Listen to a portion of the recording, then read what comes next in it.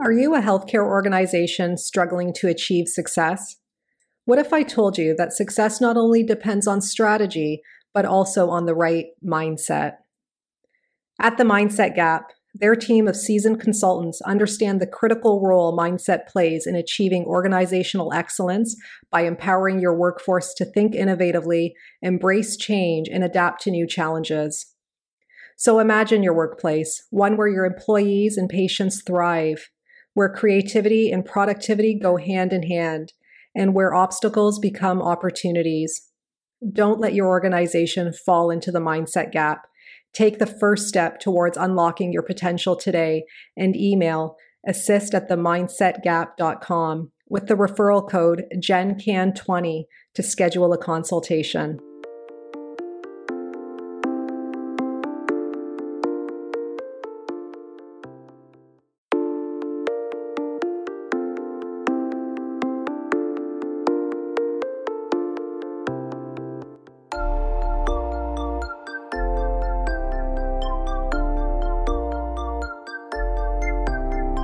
Welcome to the Healthcare Provider Happy Hour. This is a safe space where we invite healthcare providers to unapologetically be themselves after the working day. My name is Jennifer George, and each week I will connect you with guests and stories that will help transform your stress to success and fulfillment. Are you with me? Grab your drink of choice and let's chat.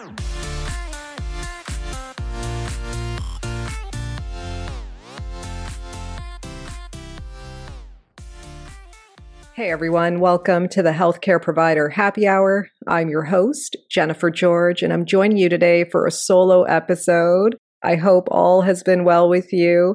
I know the last time I checked in, most of you wanted to hear more from guest episodes, so I had been working on that over the course of the first half of, or the first quarter, I should say, of this year to bring you more.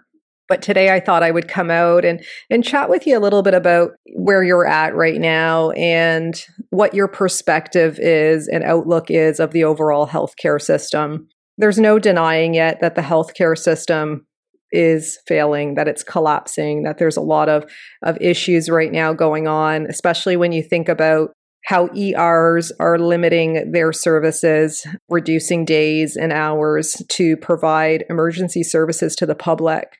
And while I can appreciate this from a lack of staff to maintain patient safety, I also wonder if this is also creating a greater risk to patient safety, because if people can't access emergency services when they need to, then are we further adding, just as the pandemic already has, to the fact that people are not getting care when they need to, that we're delaying diagnoses, and that we are also creating greater risk for more complicated situations where more than perhaps one system now becomes involved in a patient's issue, unfortunately. So I don't know.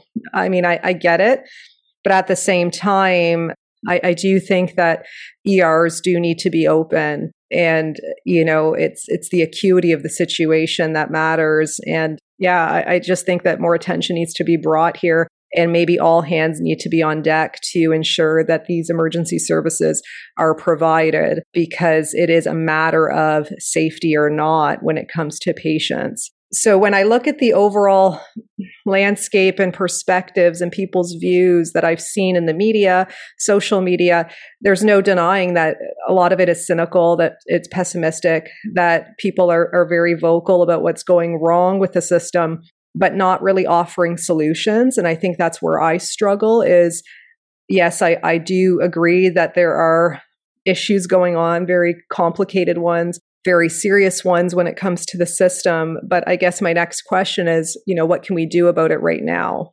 Okay. I don't think we can overhaul the system in a moment's time, but I also think what we're doing is we're watching it collapse, and nobody's trying to hold the building up, right? Like nobody's trying to put their arms out and keep it up from falling, but rather we're just describing and narrating the fall. So I hope that in today's episode that you as a provider right now on the front lines can identify with the fact that, you know, that you can transform this outlook that might be pessimistic or cynical right now to one that is more healthful for you, to one that is more optimistic for you. And for me, when I think of optimism, I think of action. I think of solutions focused, solutions oriented rather than barrier focused. So first and foremost, what I want you to do, I want you to reflect on these things in order to kind of transform that outlook to a more optimistic, solutions-based one. So the first thing is to identify that there is a conflict that you are experiencing. I know that I just said that I was between my values as a clinician and, the reasons for my practice and what I hold true to me to my beliefs about the system. Right? So identifying that, yes, the system is flawed, the system is broken, the system is collapsing. I see it happening. And am I practicing in such a way that I believe that I can turn this around, right?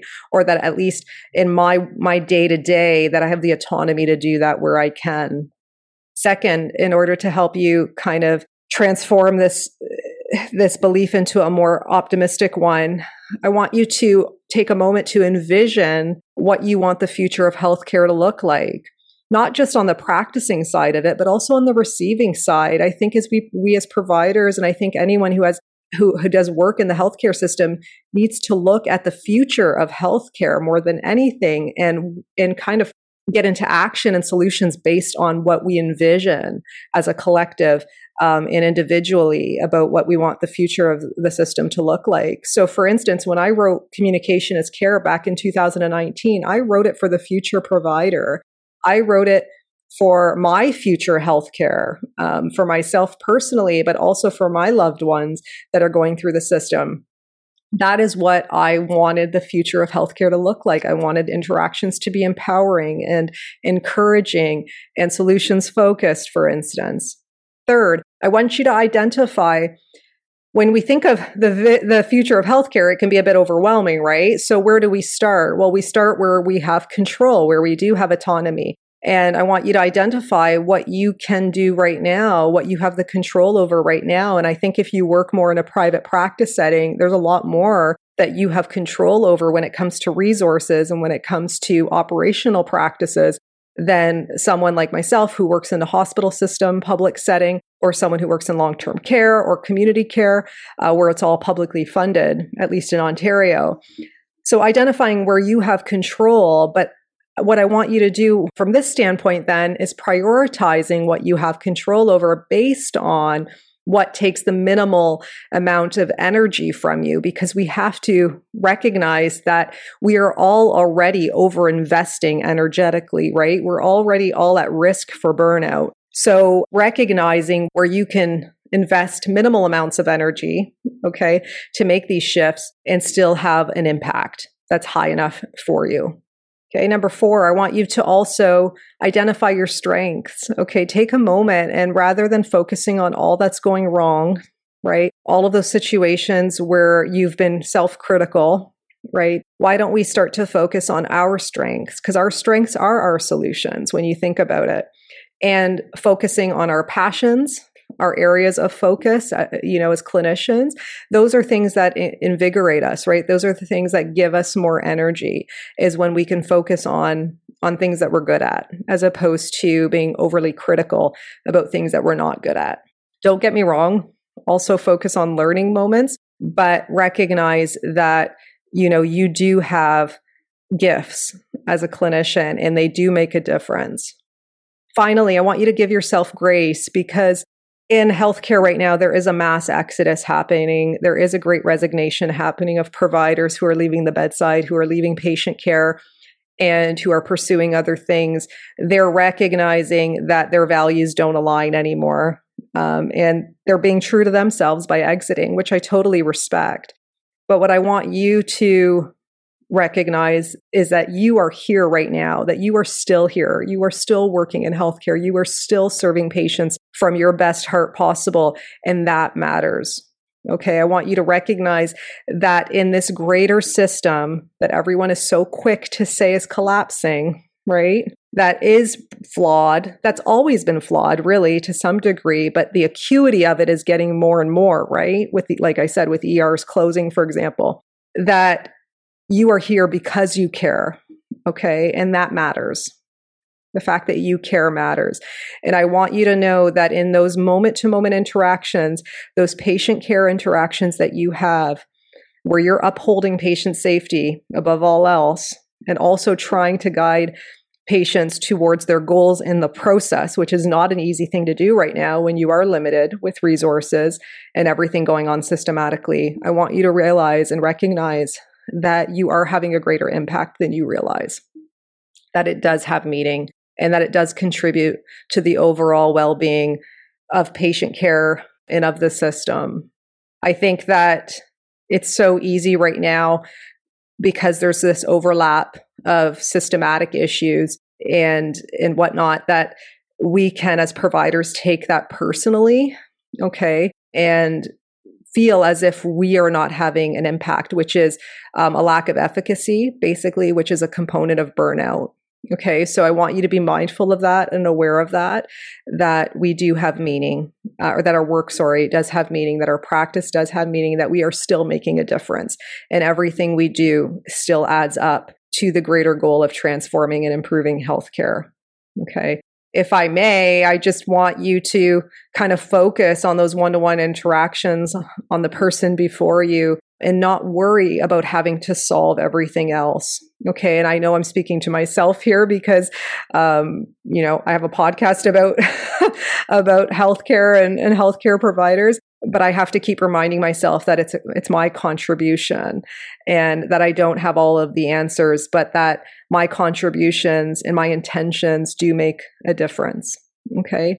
So I hope that these reflective questions or these reflective prompts guide you to changing your outlook right now into a more optimistic one, and into one that is more solutions focused and one that is more collaborative with others, and recognizing that you're not alone in this.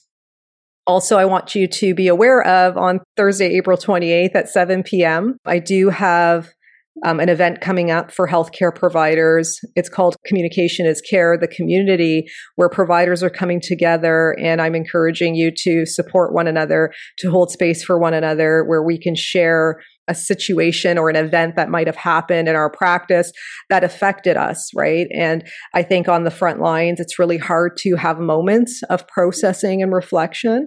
So I'm doing this kind of as an extra for providers who want to participate, to share, to offer support, to listen, and to empower one another. And that's Thursday, April 28th. So that's just in a few days away. You can go to my website, jennifergeorge.co, to register. It's under the engagement tab.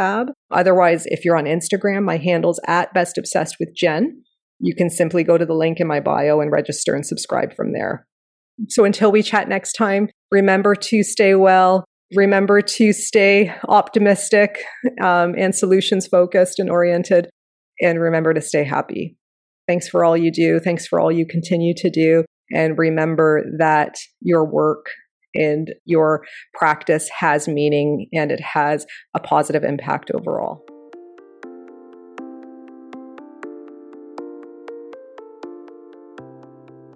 So if you guys like this podcast, please subscribe and leave an honest review. Your feedback means everything to me. Your reviews are what moves this podcast forward, and I always appreciate receiving them.